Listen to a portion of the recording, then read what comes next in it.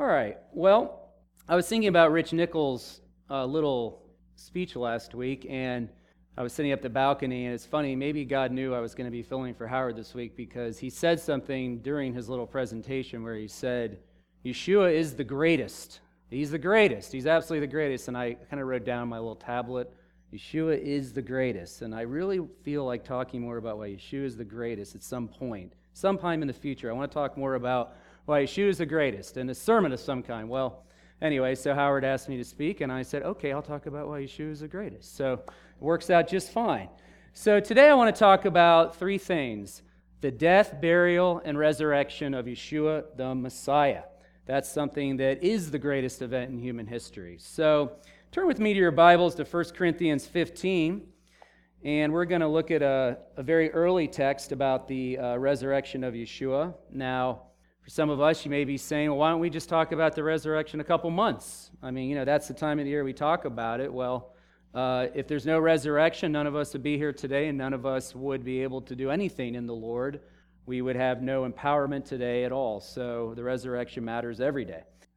So we come here to a text in 1 Corinthians, and Paul is dealing with a group of people here in Corinth who are beginning to deny the resurrection of the dead. They actually were only believing in what we might call a very theological word, immortality, or the immortality of the soul. They thought that there was no really physical resurrection, but they thought that basically people, when they die, their soul goes on, and that's it. So there's no real bodily, physical resurrection of the dead, which Paul certainly adhered to and is a very Jewish concept. So Paul's dealing with this audience here, and he has to lay out here really some of the principles about the resurrection, why it's so important.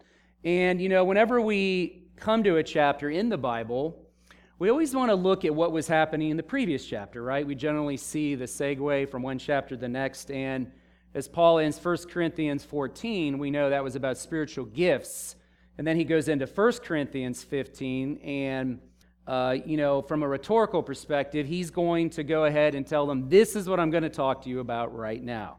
So he switches gears here into a completely different topic, leaving the spiritual gifts issue, going to the resurrection. So he says here in 1 Corinthians 15, says here in verse 1, Now I make known to you, brethren, the gospel which I preached to you, which you also received, in which you also stand. Now, as we go through 1 Corinthians 15, we want to realize that Paul is not necessarily trying to prove the resurrection. Yes, there's some elements here, we'll talk about the appearances and things, but he's not necessarily to provide, the only thing he's interested in proving whether Yeshua rose from the dead. He's really trying to work against this issue of them not believing in the resurrection of the dead. He's trying to build a case against that view that's happening in Corinth, right? And so he says here, as he just says, I just read, Now I make known to you, brethren, the gospel which I preached to you, which you also received, in which you also stand. He's saying here, this is something that you should know, that you already should know this, that without the resurrection, there's no way for you to stand. This past event of Yeshua rising from the dead impacts your present reality in the Lord today. It has a past action, but it has a present implication right now. And you cannot stand firm in the gospel if you reject the resurrection. And then as he says here in verse 2, he says here, by which we were also saved, if you hold fast the word which I preached to you, unless you believed in vain. Now, really what we should, as it says here, by which we are also saved, by which you are saved, we really want to think of that as you're being saved, right? Because it's not like Yeshua rose and then, you just think about when you die, you go to heaven or whatever.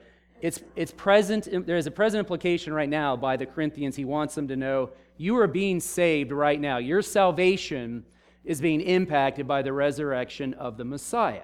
That word salvation has a very, very deep, long, history in our thinking as believers. I remember years ago when I was coming to Beth Messiah, I was just visiting, and honestly, I was biblically illiterate. I'd never read the Bible, and I was just listening to Howard preach. I wasn't a believer yet for about a month or so. I was just sitting in the back listening to Howard preach, and Howard preach on Matthew, and I'd be sitting there going, what is he talking about? I don't know anything about the book of Matthew. So I would just listen to the word. And one day after the message, these two gentlemen, they don't go here anymore, but they walked up to me and they said, Eric, are you saved? I said, are you saved? And I was like, what do you mean? I don't know what you mean. I don't know what you're talking about. What does that word mean? So I got home that day and I called my friend who was supposed to be a believer, and I called him and I said, what do they mean by that word saved? What are they talking about? And he did his best to explain it to me, although he didn't really know as well, because he was just checking out the whole thing to begin with himself. He wasn't officially a believer yet.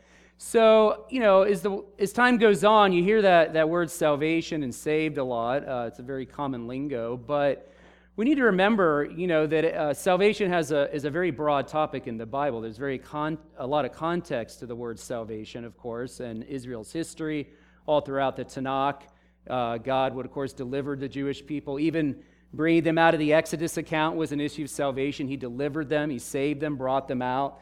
And salvation, of course, has three issues, three really things we want to remember. A present, it's certainly a past event where Yeshua died and rose from the dead, has a present implication today where we're still working out our salvation today. And it has a future. There's a future aspect to it. When we pass on this earth, of course, we will stand in the presence of the Lord. And then one day we will be physically resurrected as well in the new heavens, new earth. And so it's a win-win, right? Past, present, future, and then even future after that. So we never want to think of salvation as simply just about when I die, I go somewhere after I die. That's really a limited view of the word salvation, okay? So Paul says here, he talks about they're being saved right now by the resurrection, okay? So he's trying to build a case. He's trying to build a case that unless you believe the resurrection, you are believed in vain. The gospel cannot be true. It is false. You cannot actually preach the gospel, you cannot believe this message unless you believe in the resurrection. Now we come to verse 3. He says here, for I delivered to you as of first importance what I also received, that the Messiah died for our sins according to the Scriptures. So this is a very interesting text because Paul says here this is something that this message is something he's received. Now keep your finger in 1 Corinthians 15. Just keep it there and turn to Galatians chapter 1. I want to go to Galatians 1. Now that word received is very interesting because really it means to receive from somebody else. Paul's received this message from somebody else. What he's about to lay out here in the rest of the text. But where did Paul receive this? Because if we look at Galatians 1, it's kind of interesting. Paul talks about how he received the gospel, what happened to him in his experience on the Damascus Road.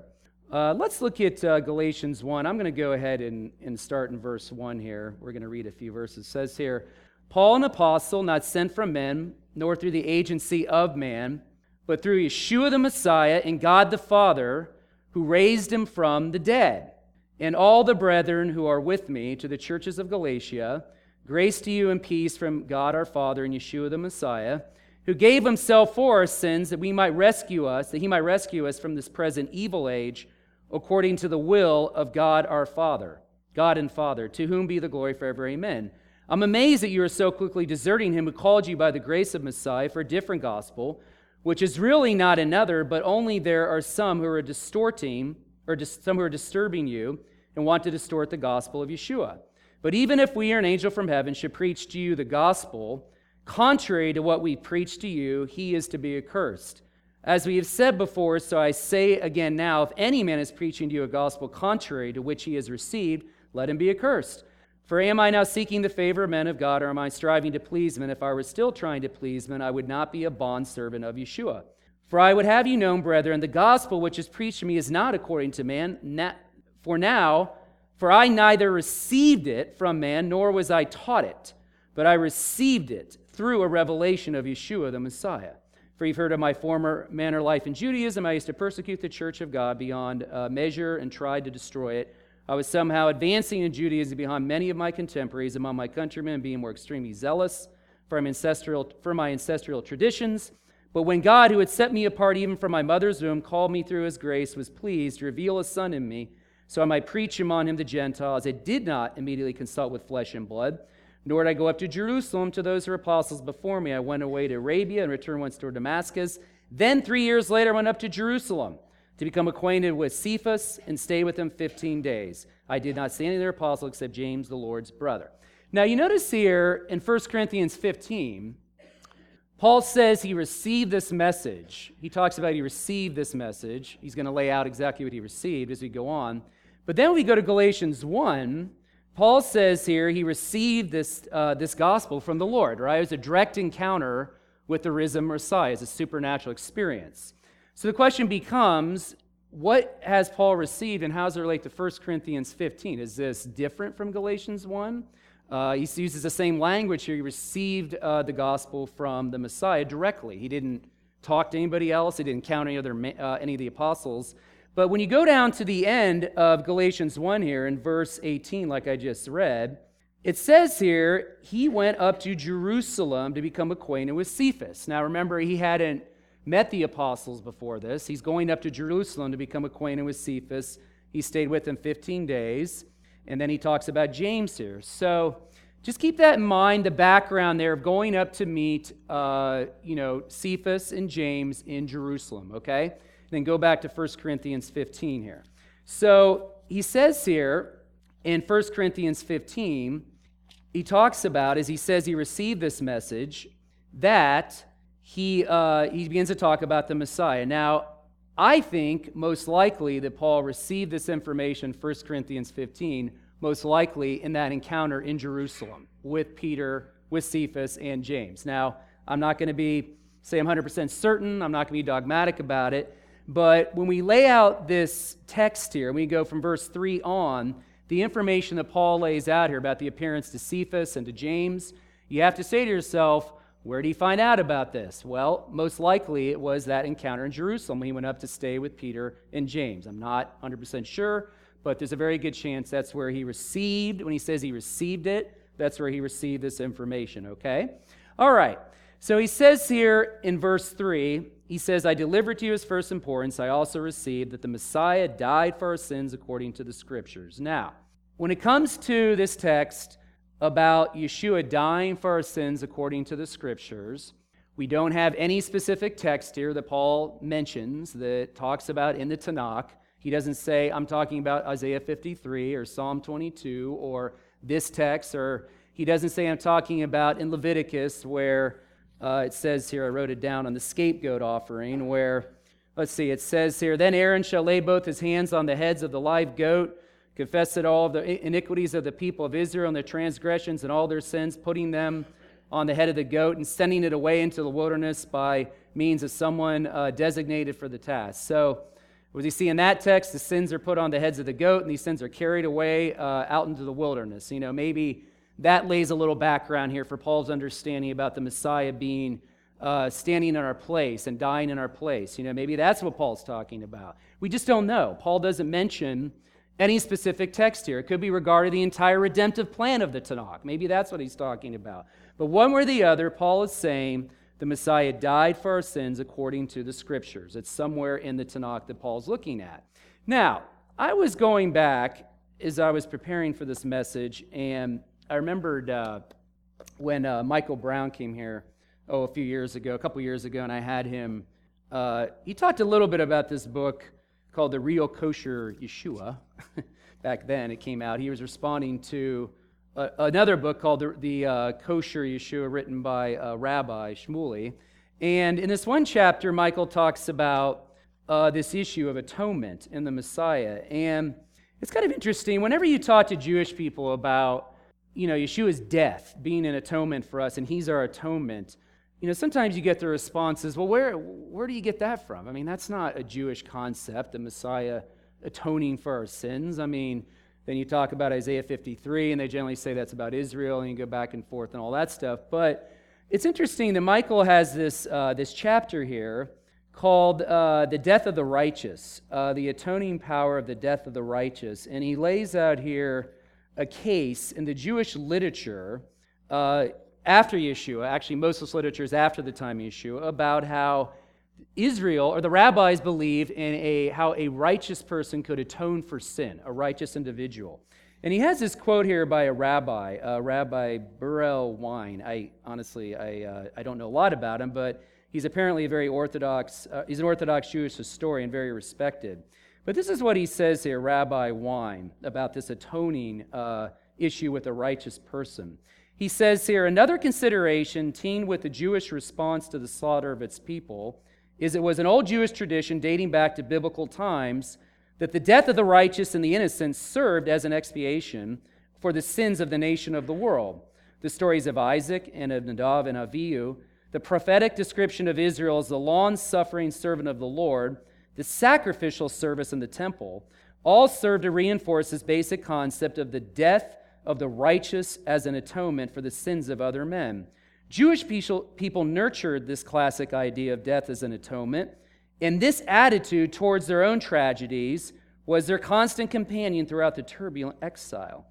Therefore, the wholly bleak picture of an unreasoning slaughter was somewhat relieved by the fact that the innocent did not die in vain, and the betterment of Israel and humankind somehow was advanced by the stretching their neck to be slaughtered. What is amazing is that this abstract, sophisticated theological thought should have become so ingrained in the psyche of people that even the least educated and most simplistic of Jewish people understood the lesson and acted upon it, giving up precious life in a soaring act of belief and affirmation of the better tomorrow. The spirit of the Jewish people is truly reflected in this historical chronicle of the time. Would the Holy One, blessed be He, dispense judgment without justice? But we say that he whom God loves will be chastised. For since the day of the holy temple is destroyed, the righteous are seized by death for the iniquities of the generation. It's very interesting. And then he mentions a midrash here. There is a midrash that says the Messiah, in order to atone for both of them, for Adam and David, will make his soul a trespass offering. As it is written, he'll be a guilt offering. So there's all kinds of rabbinic literature, obviously more than that it's interesting after Yeshua they began to talk about this issue of how the Messiah would atone. He's an atoning Messiah. He's a righteous individual, and it made it into the Talmud and some of the other literatures. So maybe, we need to remember, of course, even though Paul is talking about the Tanakh here, that it's not foreign, of course, to Jewish thought, even if Jewish people might say that to us. Now, he says here, so he goes on to say he says the Messiah died for our sins, according to the Scriptures. But then in verse 4, he says he was buried and he was raised on the third day according to the Scriptures. Now, who here saw Jody Magnus when she was here? That was probably 3 or 4 years ago. I don't know for sure, probably 3 years ago. She's a Jewish archaeologist that goes to Israel and focuses on the burials at that time. She's done a lot of work on the burial customs of that day. And, when she was here, she said very clearly, I remember it because I wrote it down, I have her book, that, the archaeological evidence matches what we know about Yeshua's burial in the Gospels, that when Yeshua was crucified, in the Gospels, it talks about how he was buried. Joseph of Arimathea came forward and offered him a burial, and we know that wealthy people could afford rock-cut tombs, right? And Yeshua obviously couldn't afford a rock-cut tomb, but Joseph of Arimathea offered Yeshua to be buried in one of his tombs, and that was called a rock-cut tomb. Because crucified victims, when they were crucified, generally they were placed in the ground, right? The dirt was, they were just put in a trench pit in the ground, but not Yeshua. He was buried in a rock-cut tomb and given an honorable burial. And it says here he was raised on the third day according to the Scriptures. Now, that third day issue, you may be saying to yourself, as I've been asked, where does it say in the Tanakh the Messiah will be raised on the third day? Nowhere. Doesn't say it anywhere. It doesn't say, there's no text that says specifically the Messiah will be raised on the third day. But however, look at Hosea chapter 6. Turn with me to Hosea chapter 6. We'll get a better look here at what Paul's talking about when he says the Messiah will be raised on the third day. It says here in Hosea 6, notice this text does not mention the word Messiah in it. It doesn't say anything about Yeshua, but it does mention the third day. In chapter 6, verse 1, it says of Hosea, "Come, let us return to the Lord, for he has torn us, and he will heal us. He has wounded us, but he will bandage us. He will revive us after 2 days, and he will raise us up on the third day, that we may live before him." Interesting. So it talks here about God doing something very significant on the third day. There's other texts that speak about the third day. the significance of the third day. We have in Genesis 22:4, Abraham came with Isaac to Mount Moriah on the third day. We have in Exodus 19:16 that God appeared to the glory upon Mount Sinai on the third day. We have in Genesis 42:18 that Joseph began to take pity on his brethren on the third day. We have in Jonah, after 3 days, Jonah prayed and was delivered on the third day. We have in Esther 5:1, Esther put on her royal robes for the deliverance of her people on the third day. And even in Midrash Rabbah, it says about Hosea 6:2, the rabbis say about Hosea 6:2, the Holy One, blessed be his name, never lets the just stay in affliction longer than 3 days. So what we see is that Paul is using that third day motif there. He's basically talking about how on the third day something significant always happens in the Tanakh, right? And that, of course, of the Messiah rising on the third day, God delivered him. That's very significant. So that's what Paul's doing there, even though he doesn't mention the exact word Messiah in the text, okay, in the Tanakh. All right. So he says here, going back to 1 Corinthians 15, to get back there again, I lost it. Happens sometimes. Okay. He says here in verse 5, and then he starts talking about the appearances here. Now, I hope we know that if Yeshua had just been buried in an empty tomb and there were no appearances after that, it'd be really hard to make a case for the resurrection. We'd have a difficult time without these appearances, talking about his physical appearances to these people here. But when you look up the word appearance in the what we call the Greek Septuagint, the translation of the Tanakh, something that Henry and Sam Meyer are way more well-versed in than I ever will be, it talks a lot about how God appeared to people in the Tanakh, the various appearances of God appearing to people. So it's kind of interesting. So he says here in verse 5, he starts with the appearances, and he's very systematic. He lays it out one after the other here. He's going to build a case about these appearances, and then Paul's going to talk about himself. But he says there in verse 5 how he appeared to Cephas and then to the 12, in order. So, of course, the Messiah appeared to Peter, Cephas, and then he appeared to the 12 disciples. And then in verse 6, it says, after that he appeared to more than 500 brethren at one time, most of whom remain until now, but some have fallen asleep. Now, we don't really have any other text in the New Testament about the 500. This is the only place Paul mentions it. For some reason, he does. It may be, the 500 may be the group of people at the end of Matthew 28 in Galilee. We don't know for sure, but Paul doesn't say 501. He says 500. I've never understood that. Why doesn't he say 501 or 502? He says 500. He rounds it off. So apparently the Messiah appeared to more than 500, and Paul says you can go talk to them if you want to. They're still alive, and you can talk to them about the Messiah appearing to them. And then he says in verse 7, he appeared to James and then all the apostles. He mentions James, who didn't initially follow the Messiah, but we don't have any other text in the New Testament mentioning this about the appearance to James, that apparently Yeshua did appear to James, and that probably turned him into a devout follower of the Messiah. And then in verse 8, Paul talks about himself. He says, last of all, one ultimately born, he appeared to me also. Now, why does Paul really lay this out here? Like, why does he have this appearances, one after the other, and then why is he at the very end? Well, first of all, we need to realize that Paul's apostleship was always under attack. He was always being attacked for whether he's being authentic, whether he's a deceiver. Paul wanted them to know that just as Yeshua had appeared to them, he appeared to Cephas, who's an apostle, he appeared to James, he appeared to the 500, he appeared to these people, he appeared to me, okay?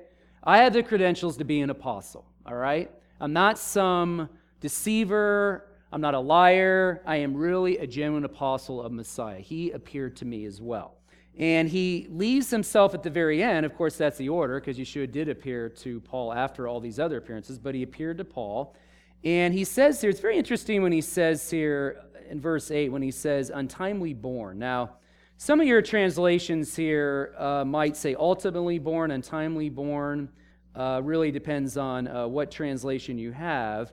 But, there's something maybe Paul's talking about his birth. We don't really know. Maybe there's some sort of abnormal issue with the way he was born, or we don't know. But he's showing humility here, right? He's expressing his humility. He appeared to me. Last of all, he appeared to me. He is Messiah, poured out his grace upon me and appeared to me also. and it's okay to be called an apostle. I am a genuine apostle, okay? And he says in verse 9, he says, I'm least of the apostles and not fit to be called an apostle because I persecuted the ecclesia of God. And by the grace of God that I am what I am, and his grace toward me did not prove vain, but I labored even more than all of them, yet not I, but the grace of God within me. Okay, so Paul, of course, wants them to know that the grace of God is poured out on him. He was a persecutor, but Yeshua appeared to him as well, okay? Okay, so then we go into verse 12 and 13 and 14. It says here, now, if the Messiah is preached, and he has been raised from the dead, how do some of you among you say there is no resurrection of the dead? But if there's no resurrection of the dead, not even Messiah has been raised. And if the Messiah has not been raised, then our preaching is in vain, and your faith also is in vain. He really is trying to get them to understand here, the Corinthians, that unless the Messiah is risen, your faith is in vain. It's a waste of time. And then he says here, it's really interesting that when you go down to, let's see here. Okay, in verse 15, he says, and wherever we are found to be false witnesses of God, even if because we testified against God that he raised Yeshua, and whom if he did not raise, in fact, the dead are not raised. Paul wants them to know this. Look, I know the Torah. I've been raised on the Torah. I know the issue about bearing false witness. My people know about it. And if we are out spreading this message that Yeshua rose from the dead and it's false, then we are false witnesses. We're breaking the Torah, right? We are absolutely the worst thing ever if we're actually proclaiming this message that Yeshua rose from the dead and it's not true. It's in vain. He says your faith is in vain and we're false witnesses. So Paul is really trying to hammer it home to them that this is really important that Yeshua rose from the dead. Now, it's really interesting to try to promote an event on a major college campus about the resurrection. And I know it's been mentioned here, and I appreciate you mentioning it. The resurrection of Messiah, fact or fiction? Well, it's really interesting to go to a college campus and try to talk about a guy that died 2,000 years ago and rose from the dead, okay? And try to promote an event that really talks about Yeshua rising from the dead. What you find out is that in reality, today's culture, most people don't even know what the resurrection is, right? We assume they do. Hey, he rose from the dead. Everybody believes he rose from the dead. I mean, he rose from the dead. It's the greatest thing ever. But what you find out is a lot of people don't even know the concept of resurrection. They don't even know what you're talking about. We have a gap, of history. This was 2,000 years ago. We trust the witnesses that told us the truth. We trust their testimony that they saw the risen Messiah and that Yeshua really rose from the dead. We can't know with 100% certainty. We weren't there. But we can build a reasonable case that it is really true that Yeshua rose from the dead. But I am just finding out more and more, trying to promote an event about Yeshua's resurrection, of course, comes with its challenges because we live in a very biblically illiterate culture today. So I encourage you to keep praying for us. I appreciate it. But, even though, we have a good, reasonable case for Yeshua rising from the dead, we may say to ourselves today, what does this really mean for me? What does it really matter? We live in a very pragmatic culture. People think very pragmatically. What difference does a Messiah make in my life? How's this thing you're presenting to me going to help my family? How's it going to help my marriage? How's it going to help my children? How's it going to help me in my job? How's it going to do this for me or that for me? Or what's the pragmatic outcome of this? We have people that are very, very, very influenced by a very pragmatic mindset. It's just the way the culture is today. Well, may I respond by saying the greatest thing about the resurrection is that God comes to dwell with us, right? All throughout Israel's history, they had the tabernacle, the temple. We have things where we see God wanting to dwell with the Jewish people, kind of getting close, but not all the way, and trying to set up ways and mediums for them to come close to Him. And then what happens with the coming of the Messiah is that God comes to dwell with us permanently, right? He comes to actually indwell us through the gift of the Spirit, and He is with us wherever we go. So we are never alone, right? God comes to be intimate with us. And so sometimes I think that we maybe take the resurrection a little for granted, what God has done for us through the Messiah. Now, you never notice sometimes when you're driving your car and you turn on sermons, maybe listen to sermons. Some of them, maybe you don't have time, I don't know. But when I'm in my car, I try to, if I'm listening to something, listen to something good and not, the garbage. So I sometimes turn on the radio during the week and I hear a sermon here, a sermon there by different pastors, different speakers, famous speakers. And have you ever noticed that sometimes you'll hear the same message about the same thing over and over? Like one week, you'll be turning on a Monday, it'll be a message about this. Then a Wednesday, you turn it on, it's the same theme. And then a Friday, you'll hear it's about the same theme. Well, basically what you begin to realize is that God's trying to say something to you. Sometimes that's God speaking, where he's trying to hammer home a point like, I really want you to get this. This is something I've been trying to say to you, or I'm trying to say to you. I have people tell me this all the time. That's why it's so important that when we're here on a Saturday, that when Howard's speaking or someone's speaking, that we are active listeners, that we're listening for God to speak, because, he may say something through a message that changes the direction of your life. He may say something that will provide a major difference in a situation in your life, a circumstance, right? So we need to always be listening to the active preaching of the Word, right? Well, back to what I was listening to. I was hearing these messages on the Holy Spirit, the Spirit. And these messages are talking about the sensitivity of the Spirit. And these pastors were saying that, we sometimes forget that when we have God to come live with us through the work of the Spirit, how sensitive He is. And perhaps maybe some of us forget that when the Spirit comes to be in our lives, thanks to the resurrection of Yeshua, by the way, He is very, very sensitive. And He can be easily offended. In some cases, many cases, He can be easily offended. And so when it talks about the Spirit in the text, especially in Ephesians, don't grieve the Spirit, or don't quench the Spirit, or walk in the Spirit, or all these passages about the Spirit, we need to realize that we have God with us 24/7, wherever we go, right? He sees what we see. He hears what we hear. He knows what we're reading. He knows what we're about to do. He knows everything, right? And so we need to be very, very sensitive to the fact that God has come to indwell us through the work of the Spirit. And I believe perhaps some of us here today, and just generally in life, perhaps we just shut Him out. Perhaps He's just not even having His way with us at all. Perhaps our circumstances, perhaps life's hardened us, perhaps something has happened where we are just not in tune with the Spirit in our lives. And we need renewal. We desperately need renewal. So remember, with the resurrection, Yeshua has come to indwell us permanently through the gift of the Spirit, but He is there to help us. He is our helper, right? We are never alone, and He's there to be with us. But ask yourself today, am I really, really in tune with what God is doing in my life? What is He doing? Where is He? Where is He taking me? What's He saying to me? What's He saying to me through messages of Beth Messiah? What's He saying through others in my life? What's He saying through the Word? What's He saying through prayer? What's He saying through prayer? Please help. Pray for yourself. Pray for all of us that we would really walk closely with God and be in tune with what He's doing, because the Spirit of God is a gift to us through the work of the resurrection, okay?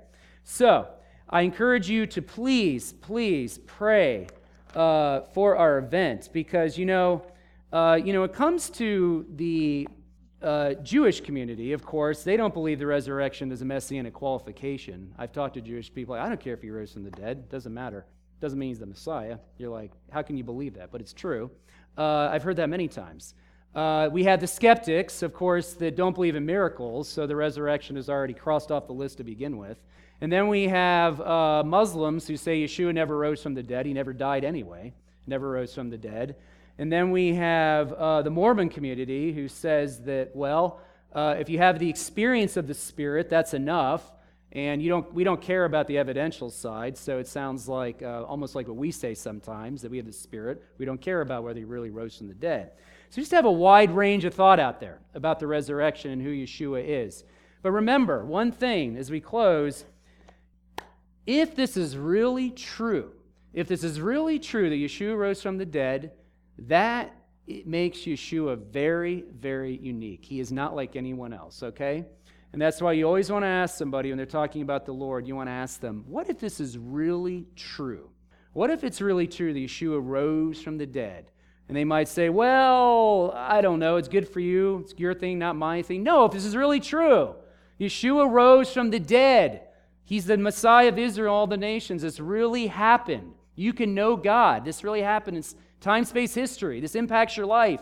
It doesn't matter if you don't feel it. It doesn't matter if you don't care. If it happened, it happened. If it's true, it's true. You believing it doesn't make it true. It's either true or it's not true. Ask people those questions, because this is the central event of our faith. This is our message. Yeshua is risen.